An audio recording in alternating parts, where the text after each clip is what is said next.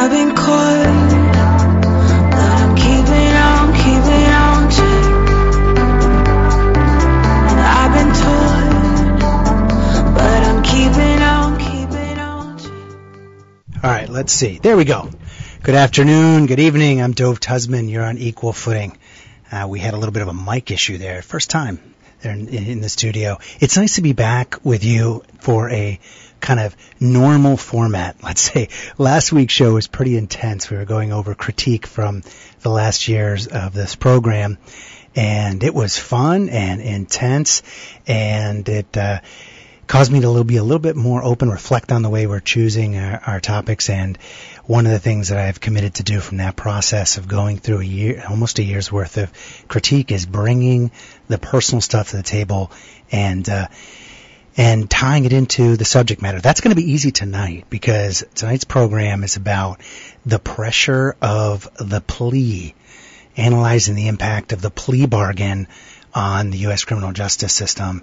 And this is a topic that is very much in the public square right now because of the finding, the guilty verdict against Derek Chauvin in the George Floyd murder case, and the talk about whether the other officers involved in that case that are charged with abetting that crime are going to plea, and whether that's just or not, and whether the society is kind of getting its day in court, so to speak, by seeing those cases go to trial. It's also a topic, of course, not in the realm of capital crime or in the world of violent crime, but the topic of the plea bargain is one that's very personal to me as well. I've actually had I guess let's call it the unfortunate opportunity in my life to be up close and personal with the intense pressure to plea, in my case when I was accused of something I knew I didn't do, but it still kind of made rational sense to plea, and I'll talk about what I decided to do.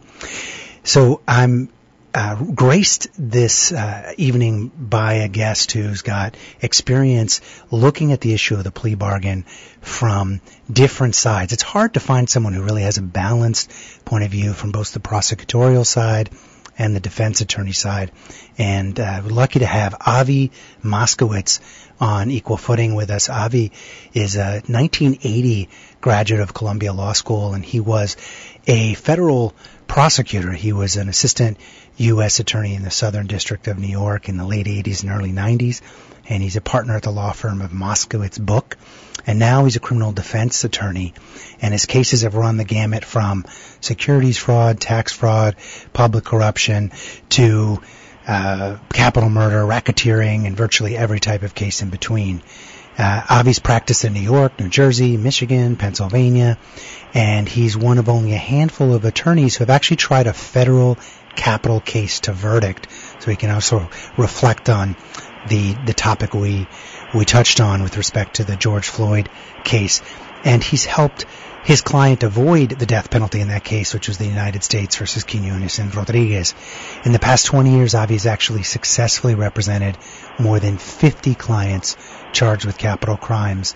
And during his tenure as a federal prosecutor, Avi tried 24 cases to verdict, and as a defense lawyer has tried more than 25 cases. So a ton of experience being in the courtroom, seeing the dynamic of the trial and also the pretrial stuff that goes on, most germane to this show, the plea bargain. Avi's also an adjunct professor of trial advocacy at New York Law School, and he's taught trial advocacy as a faculty member of the National Institute of Trial Advocacy as well. And in 2011, Avi was elected by his peers as a fellow in the American College of Trial Lawyers, which is a great honor in recognition of his outstanding skills as a trial lawyer. In terms of personal life, Avi, you're a father of 3, a grandfather of 9. You've been married for over 42 years. You're an avid biker. I just started learning how to mountain bike. And you root for the underdogs, Knicks, Rangers, Mets, Jets. I'm a Boston sports fan, so let me ribbing about that. And you know what I like most about our pregame in terms of learning about you, Avi, is the fact that you're a reader of a lot of nonfiction. I am too. And we've both been highly influenced and inspired by the philosophical writings of the late departed in blessed memory Lord Rabbi Jonathan Sacks from the UK. So, and Lord Sacks had some views on what we're going to get into, the morality of unjust laws and how we deal with that situation. So, Avi, welcome to Equal Footing. It's good to have you on. It's great Great to be here. Avi, we're going to dive right in, but let me give the number out first to our listeners to participate in this discussion about plea bargains, the pressure to plea bargain, and how it fundamentally shapes our criminal justice system. And you can participate anonymously or naming yourself on such a sensitive topic. If you faced something like this in the legal system, it'd be great to hear your perspective. You can do so by voice, by dialing in live here on the radio, and you can also text a question, which hopefully we'll get to as well on the show. The number to call into is 718-303-9090. That's 718-303-9090. And the text number is 917-428-4062. That's 917-428-4062. You can send a text or send a WhatsApp. Got that up on the screen. Okay, Avi, first of all, what is a plea bargain in layman's speak if someone doesn't know, is not a lawyer, hasn't been through this type of situation?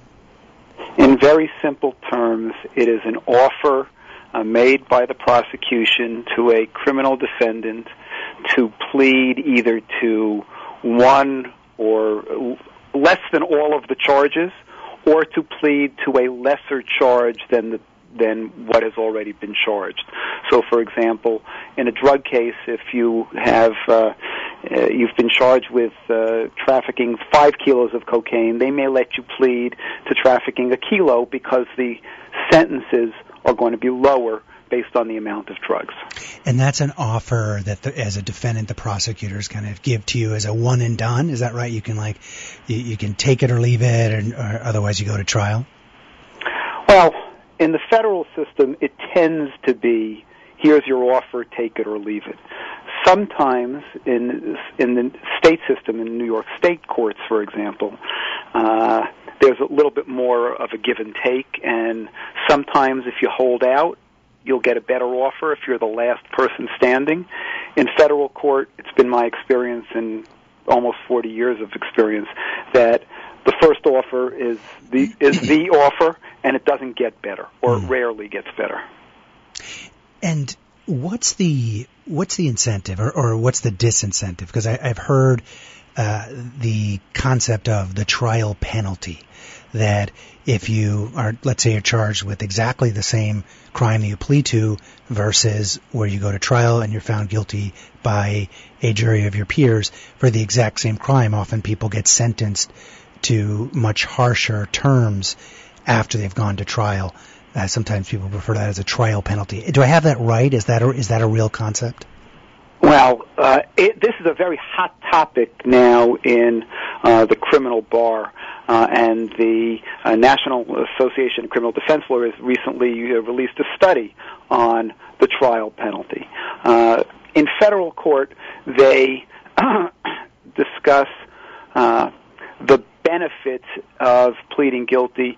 You get, where in the federal court they have federal sentencing guidelines, and you get a 3-point reduction in the guidelines, which has a commensurate reduction in the amount of or the sentence that you're facing under the advisory sentencing guidelines, and you get a 3-point reduction for pleading guilty, and they say it's a benefit for accepting responsibility. That's one way of looking at it. That's the way the government and the prosecutors look at it, and it's the way the Supreme Court has looked at it. The defendants understand it's really a penalty for going to trial and forcing the government to prove its case, to call its witnesses, to spend the money to convict you when they think you should plead guilty because the evidence is there, so to speak. Yeah, we'll come back to that, the concept of the trial penalty and people's fear that if they go to trial and lose, and it's very difficult to win in trials, we know statistically as a defendant, that they'll be penalized for kind of having rolled the dice, and there's a lot of debate, as you said, back and forth. But first, I want to step back and for those listeners that are like, I don't know, this topic doesn't really affect me, I've never been through a criminal justice proceeding, and no one in my family has. This obviously affects the way that our system works, the taxpayer dollars that go into it. Can we take a step back for a second and educate us on When did this concept even start? Because it's now become so, over 90% of defendants waive their right to trial, and go the direction of a plea bargain. Has this always been part of our criminal justice system? Has this evolved over time? And if so, why? Why should listeners, care? How does it fit in? In the American system, it's really, as far as I know, always been a part of the system. Look, let's face it.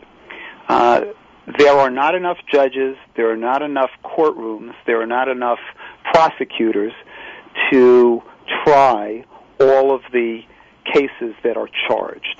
The federal courts are much more selective. But if you think about, for example, the state courts in New York, New York County Supreme Court, they can have hundreds of cases a day where people are arrested for street crimes ranging from robbery, burglary, drug sales, rapes, murders, muggings. If they had to try all those cases, the system would be clogged and it would break down and nobody would get justice. Yeah, it's so there's a pressure of numbers to have a plea bargaining system. Right. I'm here on equal footing with Avi Moskowitz, who is a renowned criminal defense attorney. He's a former federal prosecutor. And we're talking about the plea bargain in the American criminal justice system. And we're going to get into, does it favor the prosecution? Does the system favor defendants? Why is it used? And is it constitutional? You can participate in this conversation by calling 718-303-9090. Or by texting a comment or question. We've already got a few texts, by the way, Avi, at 917-428-4062. So to your last point about the fact that the system is like overwhelmed or clogged up, and it would be overwhelmed if it functioned like we see on TV, which is everyone basically usually goes to trial. And Mark Tushnet, I hope I pronounced his name correctly, who's a professor of constitutional law at Harvard, as I was researching this topic, had a lot to say about this and encapsulated as follows: the vast majority of criminal cases are settled by plea bargaining. This should disturb us. Only the rare case actually goes to trial, mostly because judges now see case management rather than justice and presiding over trials as their primary responsibility. First of all, do you agree? And is that a necessary evil? Is this just the reality of it and we have to adjust to it? Do I agree? I don't necessarily agree. I don't see it as the problem being the judges.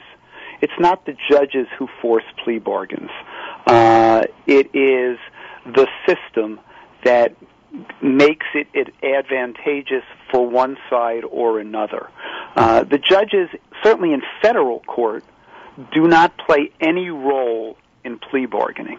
In state court, when you have a plea bargain with an assistant district attorney, you can go in, you can tell the judge at the time of your plea, this is our deal, and the judge will make a commitment to a defendant, if you take this deal, I will sentence you to the agreed-upon sentence. And that's just in state court, right? In federal court, you have no guarantee. Right.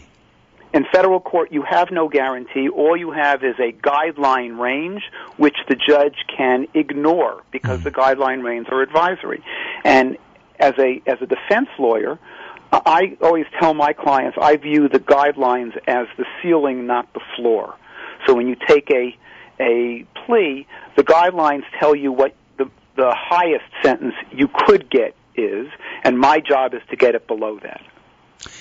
Well, we're going to take a break in a minute, and we'll come back, and I'll explain to the audience, for those who have maybe just started listening to this program and don't know much about my history, why this is such a personal topic for me. But before we do that, you've alluded to the way it affects the playing field between the prosecution and the defense, and it being the plea bargain system, a pre-trial kind of arrangement of pleading guilty to something, often a lesser charge than what's been originally charged.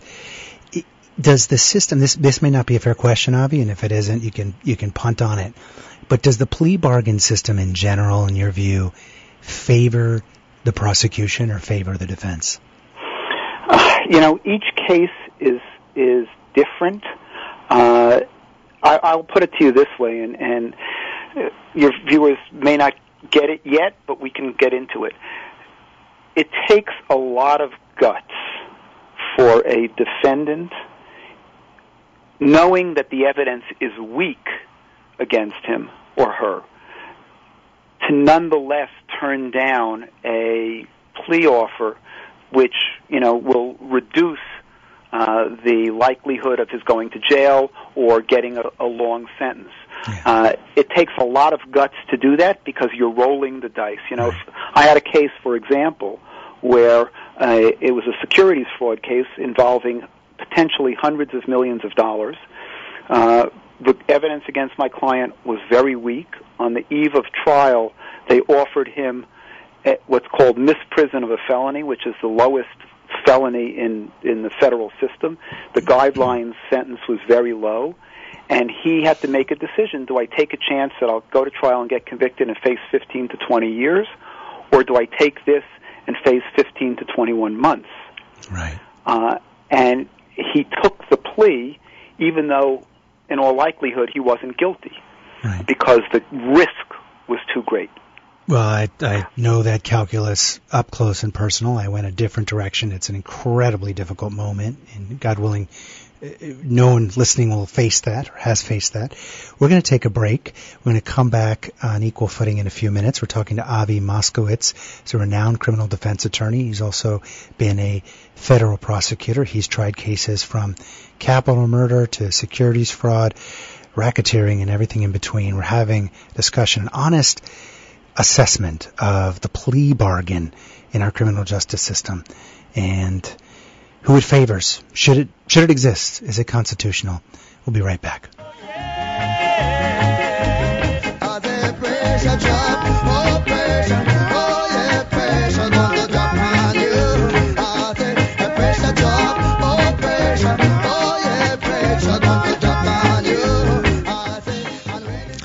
All right, a note from a couple of our sponsors on Equal Footing. First, let's talk about Manhattan Medical for a minute. Manhattan Medical has a very important message for men. What is more emotionally painful than erectile dysfunction? It's being unable to have enjoyable sex. Manhattan Medical utilizes a new, very effective gains wave therapy. It's really got a lot of momentum now. It can help you achieve excellent results without expensive blue pills and their side effects. Gains wave therapy at Manhattan Medical is non-invasive. It's surgery-free. Most importantly, it's painless. With Manhattan Medical, there are no side effects, and for most patients, wonderful results. Manhattan Medical's Gains Wave Therapy can help you. Many listeners know the reason why Manhattan Medical came to my attention is I have a very good friend who's in his 80s and wanted to have an enjoyable sex life. He went to Manhattan Medical, and it fundamentally changed his life. So no matter what your age, Manhattan Medical can help. Call now for free consultation, no side effects, treatment for erectile dysfunction. Call 888-ED-CURE-9. That's 888-ED-CURE-9 or 888-332-8739. That's 888-332-8739. And if you mention that you heard about Manhattan Medical's Gains Wave Therapy on Equal Footing with Dove Tusman, you'll get a free consult. So that's real value. Call now, 888-ED-CURE-9. Okay, let's talk about another regular sponsor for our program, makes Equal Footing possible, and that's Mechanical Art Capital. Mechanical Art Capital offers financing to watch collectors and watch dealers anywhere in the world. Based in New York, but you can access their services from anywhere. You can unlock the cash value of your watch collection or inventory through Mechanical Art Capital's guaranteed buyback contracts. They're easy, they're quick, you can get your capital in 1 to 2 days. For more information, call 833-209-0972. That's 833-209-0972. Operators are standing by, or you can also visit them online at mechanicalartcapital.com.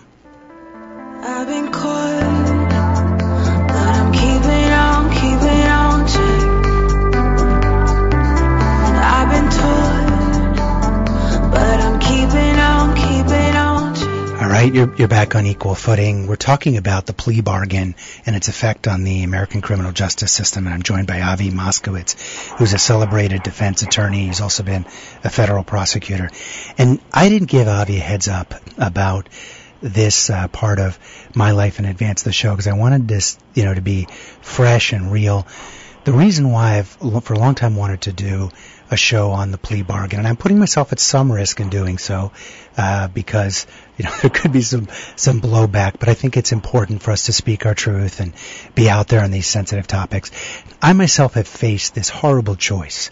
As some listeners know, in 2015, September 2015, I was arrested, which was a massively life-altering and painful event, while I was traveling abroad on a business trip, and it was related to a securities fraud charge around a public company that I was running, a software company I had actually run some years earlier. And it was completely unexpected. There was no communication between the prosecutor's office in New York and my lawyers. I was living in New York. I was frequently in and out of other parts of the U.S., but the Southern District of New York chose to wait until I was traveling abroad to unseal an indictment, which put me in a weird state of legal limbo where I was in pretrial detention, or the Orwellian speak around it was administrative detention. In reality, the prosecutors well knew that I was in a horrible prison in the country of Colombia, where I had gone for a 4-day business trip to inspect a property, a real estate project in the coast city of Cartagena. And I found myself from one day to the next, running a company, an investment office, having a somewhat charmed life, if you will, to being in a horrible third world prison.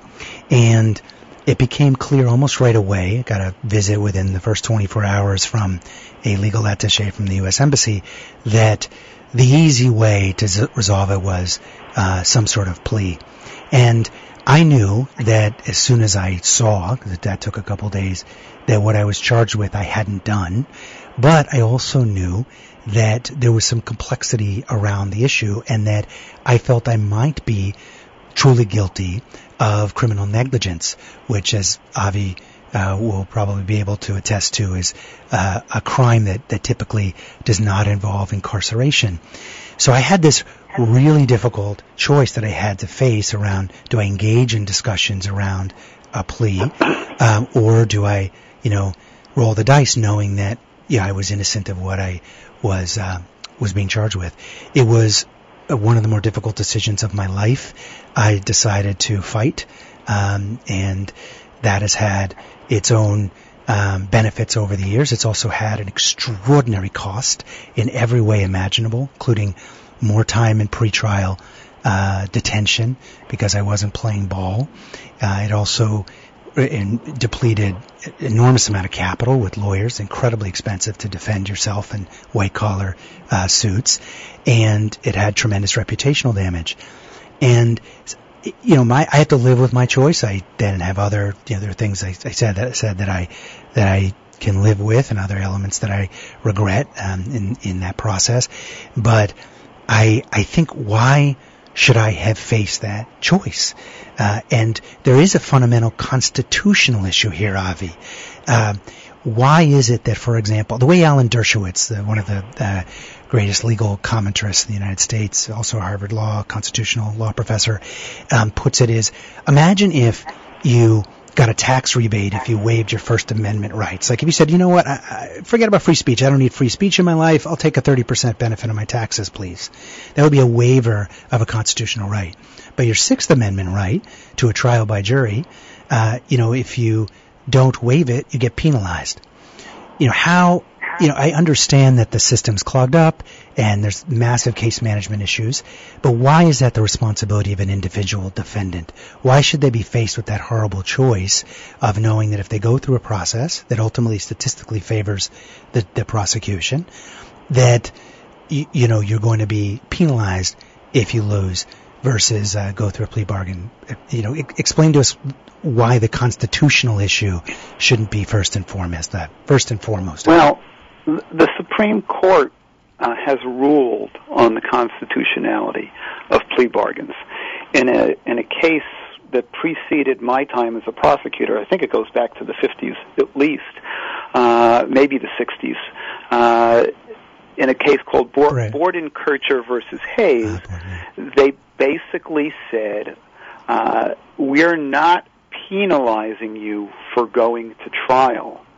We are giving you a benefit for accepting responsibility, taking the first step towards rehabilitation, showing remorse, all of which are, in theory, valid reasons for giving somebody a break. You know, if we think about it, for example, in religious terms, God, when we ask God for to give us a break, for example, Jews on Yom Kippur, we ask God to give us a break. The first thing we have to do is confess our sins.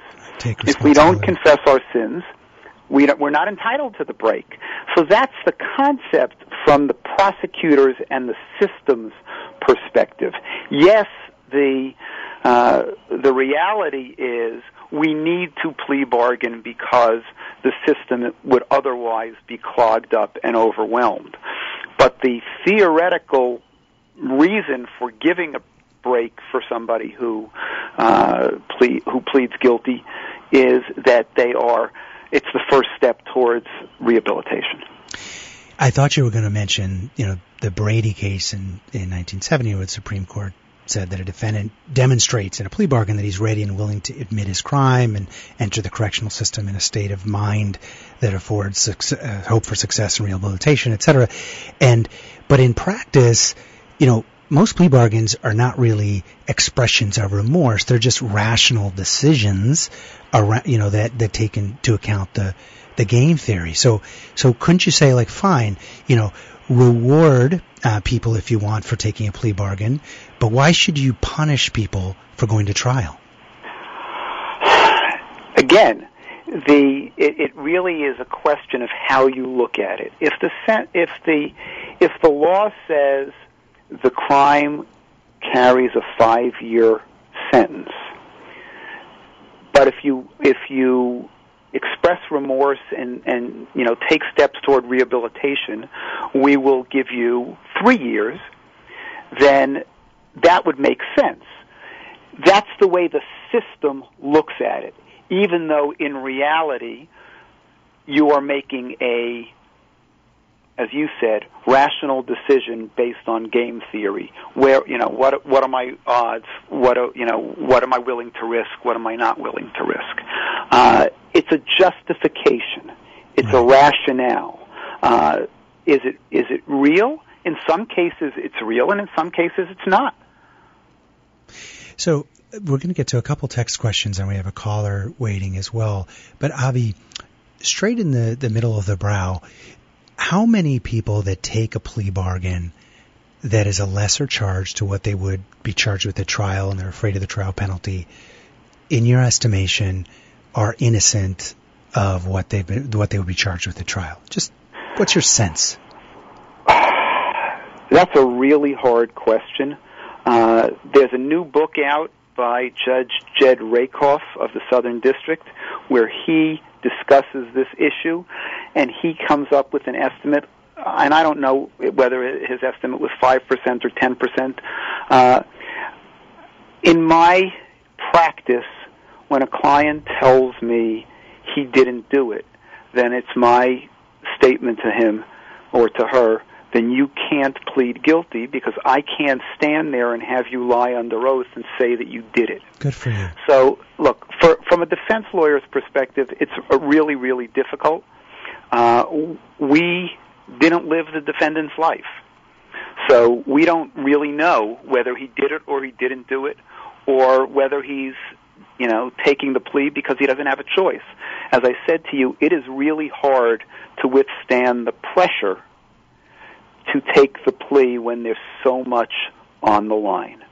So I'm going to guess that there's at least 5 or 10% of people who plead when they didn't do it. But that's purely a sure, guess. Just speculate, but it's based on nearly 40 years of experience. Avi, We're going to take another break in a minute, but in preparing for this show, one of the things that I was fascinated by was the meeting of the minds from what I would call the far right and the far left. Although, as many listeners of Equal Footing know, I resist those pithy labels. I'm not sure they mean what they used to. But in this particular case, and one of the things we try to do on Equal Footing is really hear each other's divergent points of view without getting uptight. Actually be able to listen to other opinions so we know how to confront and convince others. So let me take on the left I'm sure you're aware of a leading civil rights advocate and lawyer and author, Michelle Alexander. She writes a lot about the overcharging that comes from plea bargains. So I'll just take one quote to try to make her point. Prosecutors now frequently overcharge. They load up on charges on individual defendants because they know that will force people to plea bargain to a lesser offense and essentially convict themselves because they're terrified of the very high currently implemented potential sentences for sometimes minor crimes. So that's a civil rights activist lawyer kind of on the left. Now, let's take someone on the right who's a constitutional professor of law at SMU and also a prominent member of the Federalist Society. It's Dale Carpenter, one of my favorite legal thinkers. He's written a lot also on the problem with the plea bargaining system, but from a different angle, in the perverse incentives, the moral hazards that are involved with police investigations. So he says police throughout the U.S. have been caught more every year fabricating, planting, and manipulating evidence to obtain convictions where cases are otherwise very weak. Some authorities regard police perjury. It's so rampant at this point that it can be considered a subcultural norm rather than an aberration. There also appears to be widespread police perjury in the preparation of reports because police often know these reports can be used in plea bargaining even if they won't be accepted at trial.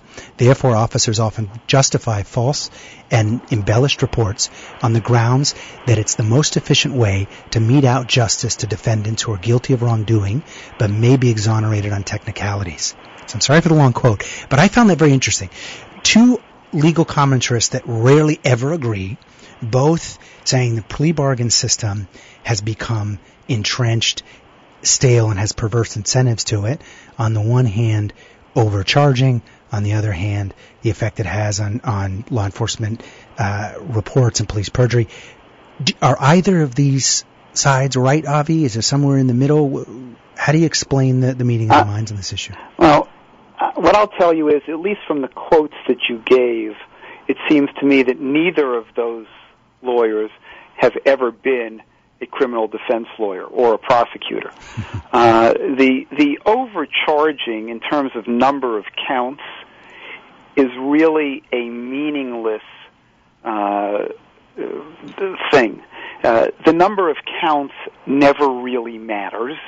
It's you can charge a murder under 3 different theories. It's still, the facts are still the same. Did the guy commit the murder or not commit the murder? You can charge, securities fraud as bank fraud and wire fraud and mail fraud and money laundering. The underlying facts are still the same, and the sentence at the end of the day is going to be the same under the federal sentencing guidelines, regardless of how many counts you get convicted on. That's with respect to Michelle Alexander's quote. With respect to Professor Carpenter's quote, the flaw in that is criminal defendants rarely get to see the police reports of, for example, the most important police reports, which are those that contain the statement of witnesses. They don't get to see those until right before the trial. So what's really perverse, the real problem with the system from a defense perspective is the most crucial evidence in the case is not made available to the defense until a week or 2 weeks or sometimes 3 days before the trial. Yeah, I experienced you are forced to plead without really knowing the strength of the government's case.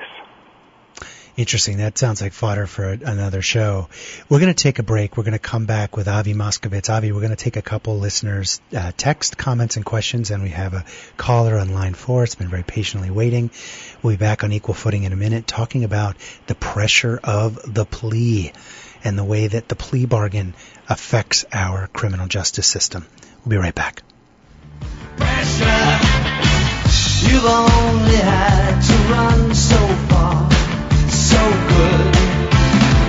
But you will come to a place where the only thing you feel are loaded guns in your face, and you'll have to deal with pressure.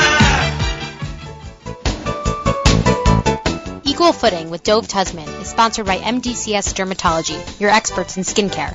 With 2 Manhattan locations and 4 offices in Long Island, including Plainview and Commack, the dermatologists and skincare surgeons at MDCS are proud to be affiliated with the Albert Einstein College of Medicine and New York Presbyterian Hospital. So schedule your next skin exam in one of MDCS's convenient New York area locations. To make an appointment, go to www.mdcs.live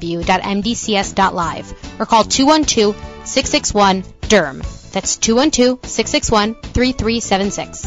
You can even schedule a virtual video visit with MDCS's board-certified dermatologists from the comfort and safety of your own home.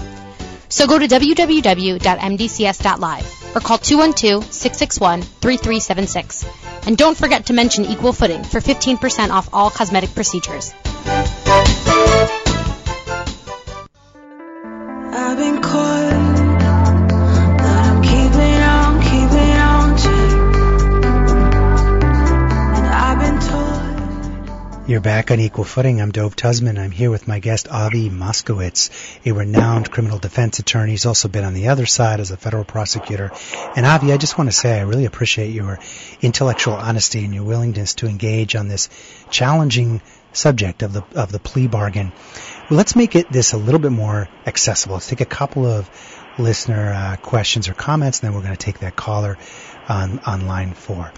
So the first question I'll read to you, editing a little bit for length, is the plea bargain system seems fundamentally designed to decrease the volume and costs in the judicial system. So that means it's basically a money and resources issue, right? Is that right, Avi? It is largely a money and resources issue.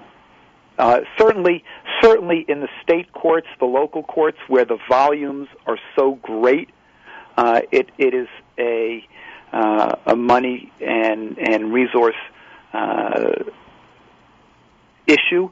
Although, by the way, now that New York State, for example, has dispensed with or eliminated cash bail for many cases, for all nonviolent cases, there's a lot less pressure to plead guilty, right, because you're out during the pendency of your case. Yeah, the pressure for me was driven, and I decided not to do it, which was, as I said before, an incredibly difficult decision because I knew that meant, in my case, pretrial detention. And that's an incredibly difficult. It's hard to justify even with respect to how it affects your family, your kids, or whatever. Really, guilt or innocence sometimes takes second seat. Well, then imagine if you're a poor minority who gets picked up for a $5 or $10 drug sale and can't make the $500 bail. Right. Cash bail that used to be in the system. You could be in jail awaiting trial for longer than you would ever get sentenced. Right. So the pressure there to plea bargain, whether you did it or not, if you know that you can get time served when you've been in for 2 weeks, you're going to take that plea whether you did it or not. And that incentive has been largely eliminated by the elimination of the cash bail system. While we're on this roll, let's take a couple of other text questions. There's some good ones coming in. This is obviously, if anyone's been through it or had a loved one go through this process, it's pretty intense. And I promise we're going to get to you. Patient caller on line 4. Taking a plea was the regret of my life. I now have a criminal record forever, I think. Is there anything I can do to reopen my case? The answer is probably not. Depends on how long ago it happened, and there are all kinds of habeas corpus remedies, but the Supreme Court over the years has limited those in terms of the time frame. In state court, there are again different remedies, but they're very limited. And the answer is, in most cases, no, because when you plead guilty, you have to tell the judge you're doing it knowingly and voluntarily, and nobody coerced you and nobody forced you. And in federal court, for example, you have to factually allocute, meaning you have to tell the judge exactly what you did that makes you guilty of the crime. So it's very difficult to undo a plea. Avi, we had a guest on some months ago, and around the criminal justice reform, and we touched on the changing drug laws. Is that true also for people that have records, for example, for marijuana consumption, and they have a criminal record for that, and then the law changes, it becomes legal? Is there anything people can do to go back and rectify their criminal record based on the change of the law afterwards? That is an open question in the now that marijuana is being decriminalized. Every state is going to be different. I don't think the law has yet been decided in New York as to what they're going to do with that. Got it. Well, that's be an interesting discussion for another time. Hope we can have you on again. All right, caller on line 4. How are you doing tonight? Yes, good evening, Dove. Hey, is this Stan? You know it. How are you, sir? Good. Nice to have you on. Always a pleasure. You basically, to some extent, answered my question. I've always felt that bail and submitting to trying to get a settlement is the brother and sister of the judicial system. And here in New York, it's been destroyed. You would agree to that. You basically said it. To some extent, it's been wiped out. Not just the bail, but when you negotiate a settlement in terms of criminal whatever and so forth. You settle, you take a plea. But how bad has the bail legislation hurt accepting a plea? Let me clarify your question, Stan. Are you asking the elimination, not the elimination of, but the massive reform of the bail law? Each works with the other, but because of the new bail law, as he said, the cash bail, how has it hurt pleading? I think you said it has hurt it or it hasn't. No, what I said was it has removed the pressure to plead guilty early on in the case. So it's better for the criminal, is what you're saying. It's better for the criminal, whoever it is. It's better. It provides the accused, who comes with a presumption of innocence, the opportunity to review the evidence to determine whether the government has a case or doesn't have a case, and it takes away the pressure to plead simply because I can get out tomorrow if I plead, but if I don't plead, I'm going to be here for a year or 2 years awaiting a trial that I win. That's the problem. Again, and you have to remember, the reason behind the bail reform was that rich people, middle-class people, working people that had stable families, they were getting out on bail. Right. The overwhelming burden was falling on the poor who couldn't come up with $250 or $500 to get out on bail on minor charges. Stan, does that answer your question? Up to a point, but let's go to the other side of the record. Let's talk about corporate plea bargaining. I know you're corporate. Who really get away with Stan, almost everything.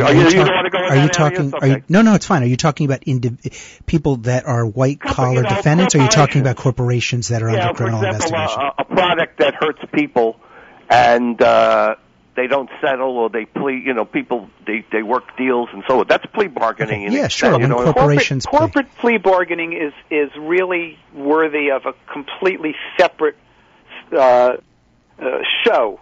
Because the the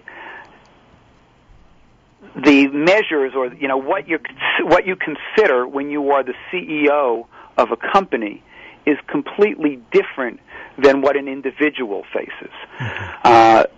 CEOs of companies have to consider their shareholders, they have to consider their employees, they have to consider whether the company can continue to exist if they take a plea. Prosecutors, in the same way, have different calculations, because after the Arthur Andersen case, going back to Enron, where Arthur Andersen which was convicted, an accounting firm, not a person, for those listeners who don't know. Right, but it was a big employer, a massive employer. Sure, it was one of the largest accounting firms in the country. It ended up going out of business and then having the conviction overturned, so that all those people lost their jobs, and a major accounting firm is no longer in existence because, for what? Yeah. So but that's a completely separate topic. I would love to do a show on criminal prosecution of corporations. It's a fascinating topic, and it's changed a lot over the last 20 years as a result of the 2000-2001 financial crisis, and then Obama's prosecution of individuals that were previously not prosecutors, individuals under criminal law. But let's hold that for a different show. Stan, I always appreciate your intelligent questions. Thank you. Before we take the next break, Avi, one of the things that was interesting as I was going through research for this show was the way that the plea bargain system has actually interacted with conscientious objection to unjust laws.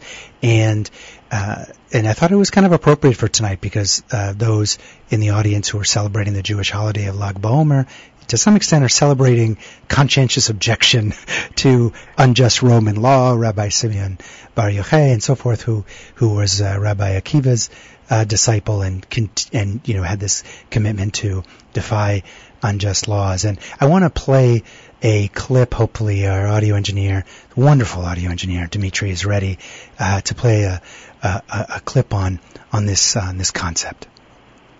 On the other hand, I must be honest enough to say that I do feel that there are two types of laws. One is a just law and one is an unjust law.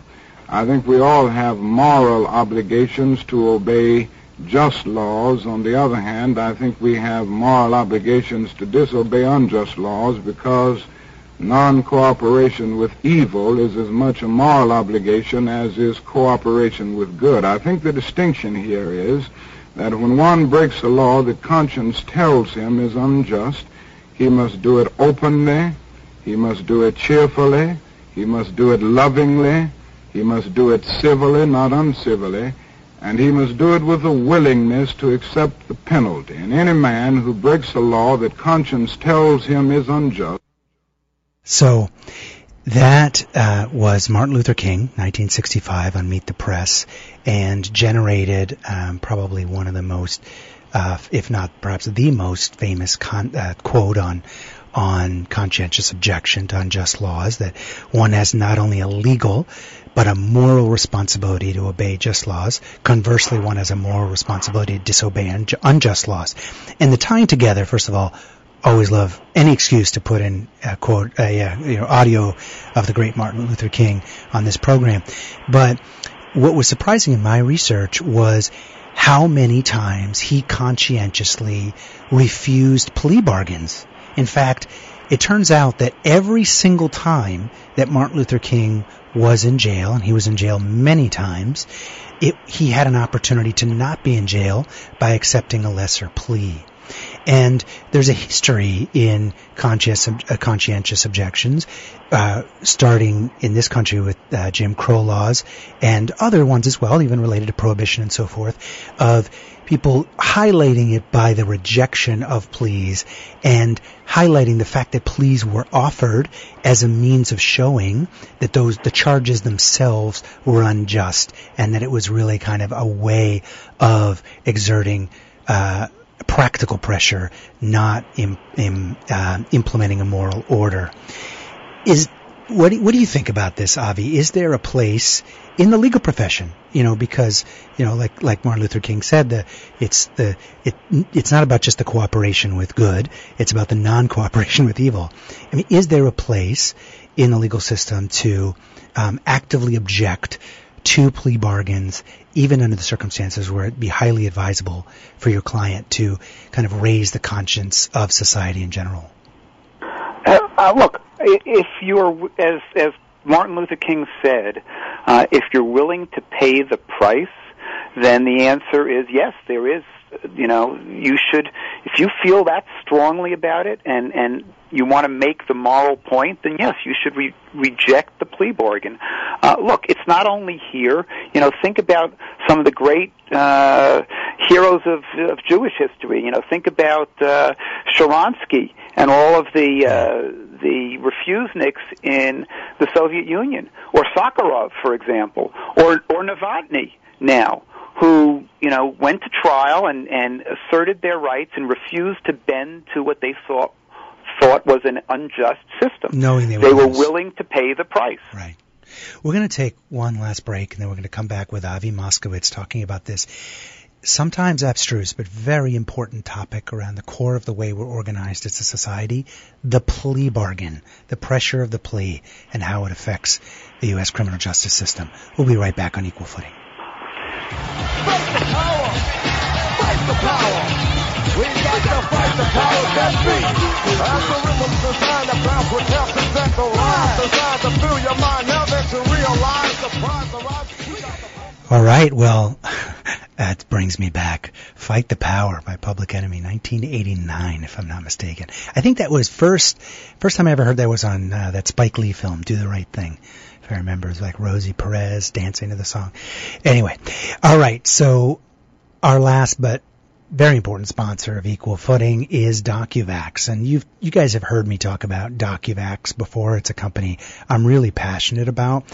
It brings the power of your medical records back to you. Your medical records are not owned by your doctor or your insurance company. You need to know if you're up to date on your vaccines and immunizations, your lab results, preventative screenings, even things like x-rays and MRIs for orthopedic issues. Gone are the days of losing time tracking down your old medical records or sharing test results with a new healthcare provider, because the DocuVax system covers over 60 different important biomarkers or fundamental elements of your medical profile, from COVID and flu and tetanus vaccines to colorectal and breast cancer screenings, or to your blood type or allergy information. Have it all centralized in one place. It's a HIPAA-compliant digital storage facility. It's available on the DocuVax website or on Google, Android, and Apple iOS app stores. You can privately access all of your medical records securely and share them in the way you want to, using a proprietary QR code-based system. And most importantly, DocuVax medical professionals, that's right, doctors and nurses, are on call for you 24 hours a day to validate your vaccine records, your blood tests, or anything else in your medical locker.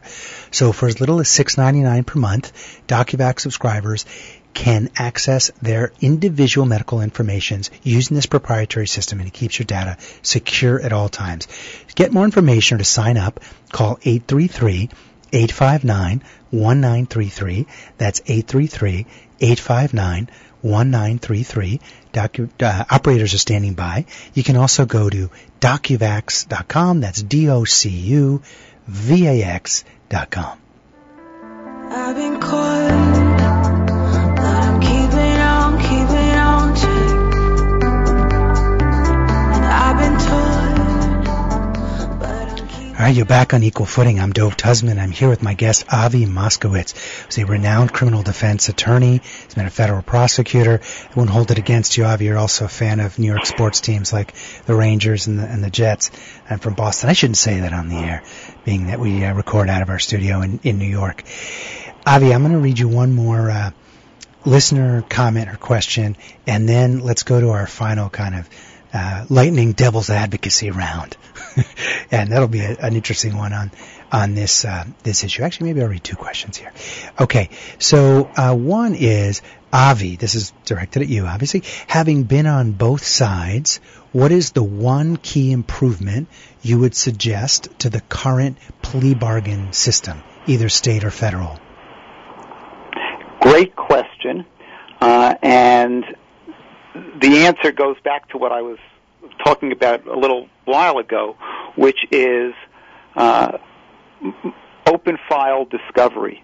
If the defense knows everything, then about the case, and they have as much information as the prosecutors have, then everybody can make a rational decision as to what's in their best interest.